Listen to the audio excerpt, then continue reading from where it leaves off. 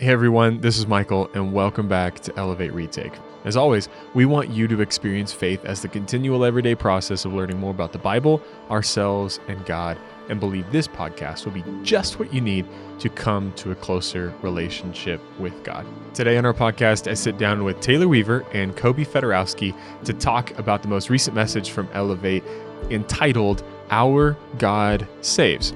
It's a look at the Christmas story from Matthew chapter 1. I preached that message earlier. It's released on our podcast feed, so if you haven't had a chance to listen to that, you'll want to do that because we're diving deeper into this conversation. And hey, here's the thing. We're looking for raw thoughts and feedback, and this conversation went there. And that's what I love about Elevate Retake, that we get to come back, take a look at scripture, and get real-time insights, thoughts, reactions to the message and to scripture. So a little bit about Kobe. He's a graduate of Southern Adventist University. He's now a recruiter up in Kettering in Ohio, and he was here over the holidays visiting his girlfriend, Taylor Weaver, who you know on the podcast. And she invited him to come in and join us on this conversation. So as always, I started out with Kobe and Taylor and asked them, hey, what stuck out to you from the message? The way that I process sermons, admittedly, I think I do a very poor job of getting the whole message of whatever was being said. But the reason why I don't get the full message is because I'll hear one point of a message of a sermon, and then that will kind of take my mind for the rest of the time. So something that I remember you saying, and then I kind of stuck with for the rest of the time. I did hear the rest of what you said. It was probably in the first 2 minutes, right? Yeah. I said it, you're gone. Whoa, that was Michael.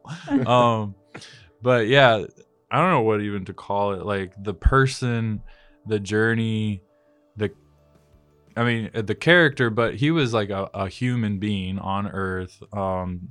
Joseph, Jesus's father. I think that like for a long time I've really been like I've been fascinated, I guess, but that sounds like I think about it a lot. It's just been, he's one of those characters to me or people to me that was like, how in the world did he do what he did? Because I mean, we know that in those times, being a virgin was like a huge thing. I mean, even today, like if you find out that your fiance is pregnant, like that's big stuff. But back then, I can't imagine like being his bro, his friend, you know, and then finding out like Joseph's girl is already like pregnant and he's okay with it. Like I think that there's a lot to that story that hasn't been told. I just think that it's incredible. Being approached by an angel, that must have been huge, I bet. Yeah. He not only was okay with his fiance having a son that technically wasn't his, he was also willing to work for that son, raise him, no judgment intended, no nothing. He was a carpenter, which I think was really cool because I mean, I dabble with some wood projects, some DIY, so relatable. But I think that's another really interesting thing about Joseph was that he was a craftsman, and I wonder why carpenter would be Jesus's father. Initially, like whenever I heard the sermon, I was like, oh man, like this is so great and I can't wait to dive in deeper. But diving in deeper, that's all that I heard in the story was Joseph and how amazing he is. And I hadn't really focused on that before. I had focused on, this is the beginning of Jesus's story. But focusing more on Joseph, just like for a second, obviously Jesus is the star, but seeing how Joseph had to humble himself and be like, you know what, you're right, Lord, like this is in your hands. I was like, oh, I don't think I could do that. Like, that's so amazing. And I feel as though it's passed over too often, which is why I really appreciated the sermon, because I hadn't thought of it in this way of, man, we really need to celebrate how awesome Joseph was and how he humbled himself, and specifically the type of faith he had to have. God said this, so I'm going to go with it. And he just, loved Mary, loved Jesus as his own. And that's huge, especially back then, but even today, like that's huge. And that's something to be praised. That it's like unconditional love. That was a huge moment for Joseph. Like had he said no, the Bible still would have been written and he would have been the guy that should have been the father of God, the human father. Yeah. And how much would that have sucked had he said no? But it was his, whether, I don't know if it's faith or if he was just scared straight when he saw the angel, but whatever, that's a conversation worth having, is why Joseph did it. He took this woman and her son and loved them. It's hard enough hearing that your wife is getting pregnant from some means other than what you are aware of, trying to put that very as appropriate as I can. But if you hear about that, then that's heart-wrenching to hear that the woman that you love, the future that you had planned for you and that other person, is now there's a whole baby in the way.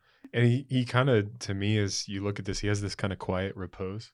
Yes. He doesn't say a whole lot. No. Right? You're thrown into the story, and it just talks about his actions. Talks about that he didn't want to make a fool of Mary or cast her out, make a scene or an example of her, right? And then he's considering these things, so he's thinking about them, but he doesn't say anything. Yeah. And so I imagine he's kind of this kind of quieter guy that when he does speak, you listen because he doesn't say a whole lot when he does. But I love how verse 25 finishes, or verse 24 and 25 together. Joseph woke up and he did what the angel of the Lord commanded. And Joseph named him Jesus. And that was significant for the time, because in naming a son, you were claiming him as your own. And so Joseph himself, by naming Jesus, was accepting the will of God in his life. So whenever you're talking, something that kind of stuck out to me, and I think it's definitely like the girl in me, is whenever you were talking about how they technically, like the Bible says, like they weren't married or like they were engaged. But didn't you say something along the lines of back in those days when they were engaged, they technically were already married? Or number one, I didn't know that. And number two, I was like, wait, they were already married? Yeah. Yes, legally they were. So in the time of Jesus, engagement worked a little bit differently than it does today. When a couple became engaged, they would enter a legal binding contract that was as if they were married, but they wouldn't be living together yet. The husband-to-be would go off to his father's house and prepare a place for his bride to live in. And it was up to the father's discernment as to when this marriage would take place and when the room was going to be ready. And when the room was ready, then the husband would go get his bride, and they would consummate their marriage and be married in the eyes of God. And so this brings a little bit of an interesting lens through which we can look at this story, because Joseph is kind of wondering, okay, what do I do here? How do I go about this? Because he was legally bound to Mary and didn't want to make a public scene of it, didn't want to embarrass her in any way. And so he tried to quietly divorce her, but God had different plans for him. There's legal ramifications. Joseph would have to go get a divorce in order to split from her. But it was within his right to do that. Absolutely. if he had chosen to do that. Wow. And that's why it's so significant that he chose not to. Mm-hmm. Yeah. And he was, before the angel came, he was just like, I'll just make this quiet, because he had every right to take her before the elders of the city and have her publicly stoned. Make a huge deal of it. Make a huge deal of it. But he chose not to. Sounds like a good dude. I just keep thinking, like, and this is probably not a very biblical way to think about it, but like, what an investment becoming that father, like had he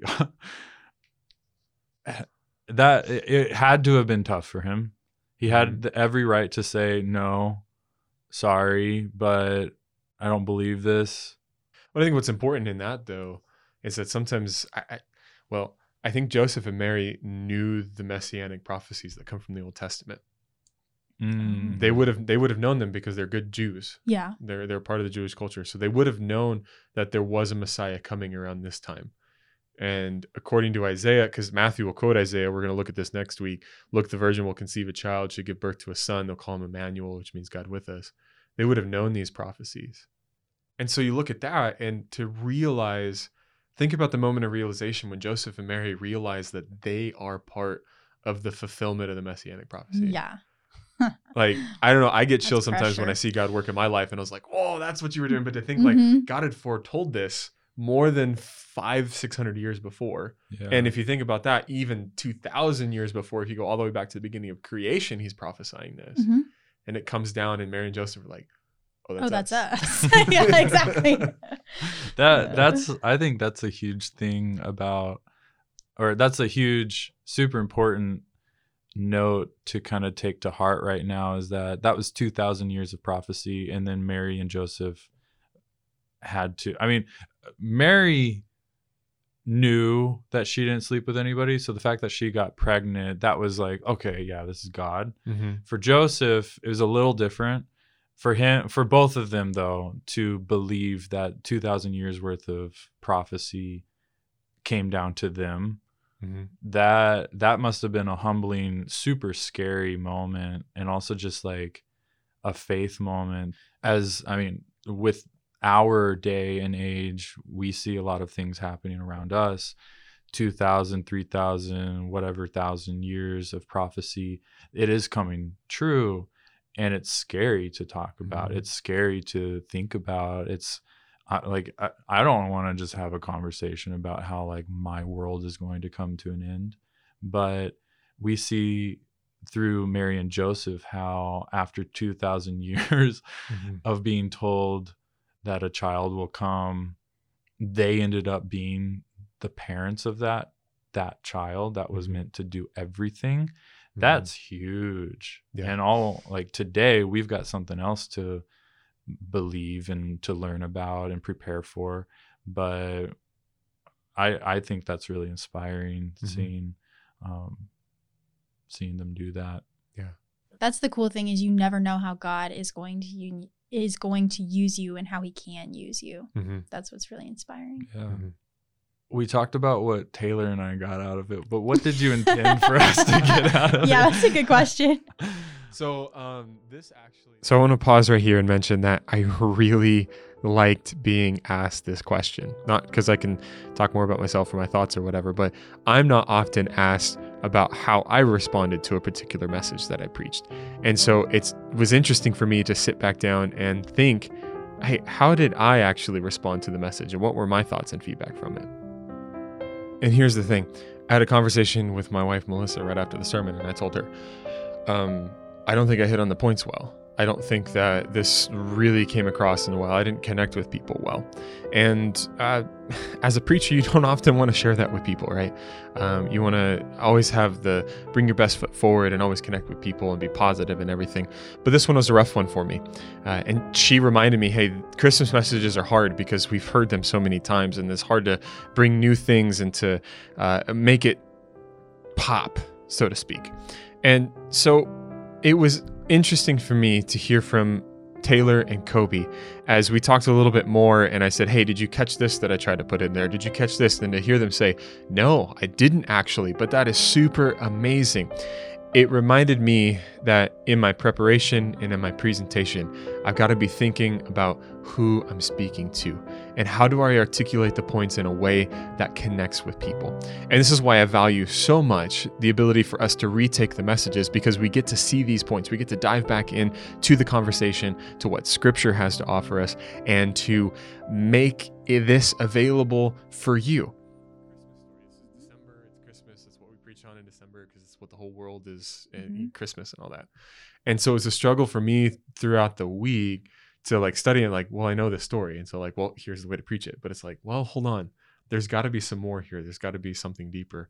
And I didn't feel like last week I didn't take the time to unpack it in the way I should have. there were some points that came across that I think were good. And you guys are reflecting to me what it's not like, wow, I was preaching on John the Revelator. You guys are talking about Jesus the Messiah.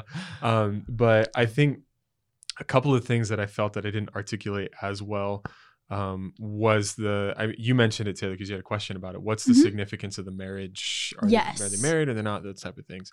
The other one was the significance of the line of David coming through Joseph, and to think about the scenario where Joseph is actually a part of the Davidic line, which means he's an heir to the throne.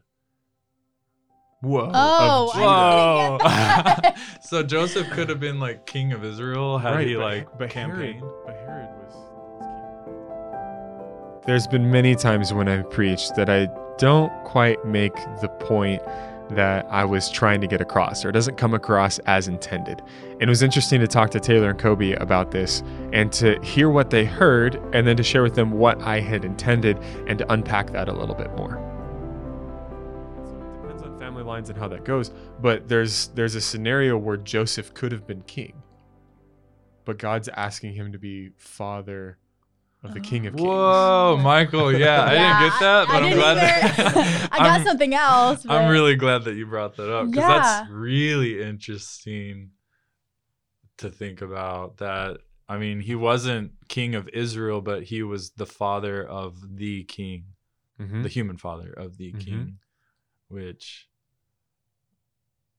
there's a lot less pressure being, I don't know, you're not in charge of a whole civilization, but you are the father of the guy who's in charge of the world. So I guess there's still a lot of pressure in that role, but that's really interesting. Yeah. That's really cool history. Yeah. Because you look at all the way down through, there's, I think, from, where is it at? Let me look here. So from Nathan...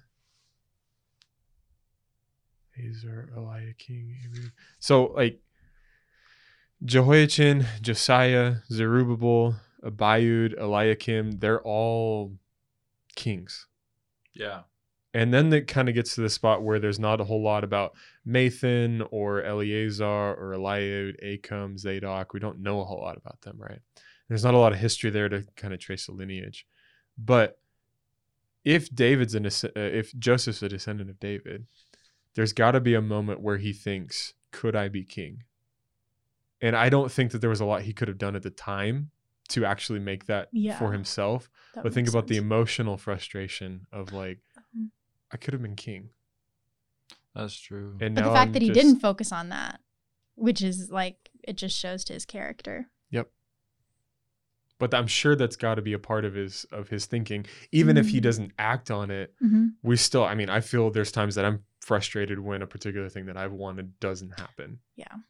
So what does that look like for him? But even in light of that, he still chooses God's will and says, well, I'm going to claim this son as my own and introduce the world to the savior of the world. That is awesome. Like, and I definitely didn't get that. I wasn't clued in enough. I didn't unpack that well. I mentioned it in kind of passing. Yeah. But I was not succinct in my focus and delivery. I know I've talked about Joseph in the past, describing him of some random guy.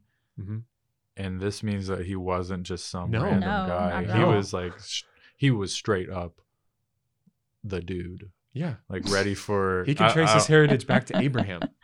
That's huge. Whoa. Because that's where Matthew begins. And in, I think it's Luke's genealogy, he traces Joseph all the way back to Adam. Whoa. I didn't know that. Man. That... You should redo this sermon, Michael. I should redo the sermon, right? Is it in Luke? That's so interesting. I think kind of going back to one of or just re-supporting what you had said about unpacking certain details of stories that we've heard so many times, is that I don't remember who told me this or when I heard it, but somebody once told me like the Bible people weren't just characters. Like they were They were real humans with real struggles, with real politics. They were eating real food. Mm-hmm. They had their own exercise issues. They had their own finance issues. Weird Uncle Joe's who sat on the couch after Thanksgiving. Yeah. and fell asleep Oh watching yeah, Cowboys. you mentioned that. I mean, picturing all of these parentheses Bible characters as Yeah. human beings and struggling with the things that we struggle today really helped me put into context that these aren't just stories. There's so much of the stories that we've heard a million times Mhm. that we haven't even thought of yet. Mhm. Like, for instance, that Joseph isn't just some random guy. Mhm. He's of the lineage of David, of Abraham. I've mentioned this before on the Elevate Retake podcast, but I'll mention it again. If I were to play a practical joke on Christianity, I would take out all of the chapter and verse markings in the entire Bible, because the chapter and verse markings kind of divide things in our minds. We come to a beginning of one chapter, come to the end of another, and we realize, oh, these two things aren't connected, but those are imposed on the thoughts of Scripture. And particularly when we're dealing with this section of the genealogy, it's easy to take Jesus' genealogy and separate that from his birth. But Matthew is specifically beginning his gospel in this way to point out the real humanity of Jesus' ancestors. And as we got to unpack this a little bit further, we get to see how Joseph was a real human being with real thoughts and real feelings, not just kind of this guy that shows up out of nowhere. But God had a purpose and a plan for his life, and he was working thousands of years before he was alive in order to make all of this happen. And so, you may be wondering, hey, do you wish you had more time to preach so you could unpack this a little bit more? Is there a format that you wish you could break some of this down? Well, I really like the challenge of only bringing a 20 to 25 minute message. It challenges me to shrink things down in a succinct way that makes the point clear. But that's why I'm also grateful to have the Elevate Retake podcast, because we can unpack these a little bit more in a conversational format that lends it better to your ear. So that in large part is why we created the Elevate Retake podcast, to go back, retake the message, and unpack a little bit deeper some of the things we weren't able to hit in the message. Joseph was a real person. Mm-hmm. And I think that was part of what I was trying to hit on the head with this message, that Joseph was a real person, descended from real human beings that had some nasty history. A lot of the people in there had some good stuff, but most everybody else and everybody on the list had some bad stuff that they dealt with. And another cool thing about that genealogy is that Matthew lists women, when in genealogies you would not generally list women, because women were property or just inconsequential to what men were doing. Mm-hmm. But Matthew elevates the status of women to mention Rahab, Tamar, Ruth. I think. Ooh, two I more in like there. that. It's just as hard for me to understand now why they wouldn't include women, just because our culture is so much different. Mm-hmm. So they, I guess, had the right to do it. I guess it would have been like weird at the time. But for me, thinking on it, it's like, why wouldn't they include those people? Because they played such important roles for the greatest thing that ever happened on earth. Yeah. That's true. Which was Jesus coming as a human to save us. Mm-hmm. And through the mistakes, again, they were human beings. They had their own stresses in life. They had their own jealousy. They had their own everything that we're dealing with, these people did. Mm-hmm. But they got to set the foundation for Jesus to come into the world. And to have that privilege is just really awesome. And they were, some of them were. I think it's very important for us to realize that just because we read a couple of words in scripture doesn't mean we understand a character fully. They're real human beings. And I think in the same way applied to our own lives, as we see people and their maybe isolated actions or just kind of some of the things they do or say to us in passing, that we're not understanding the full story.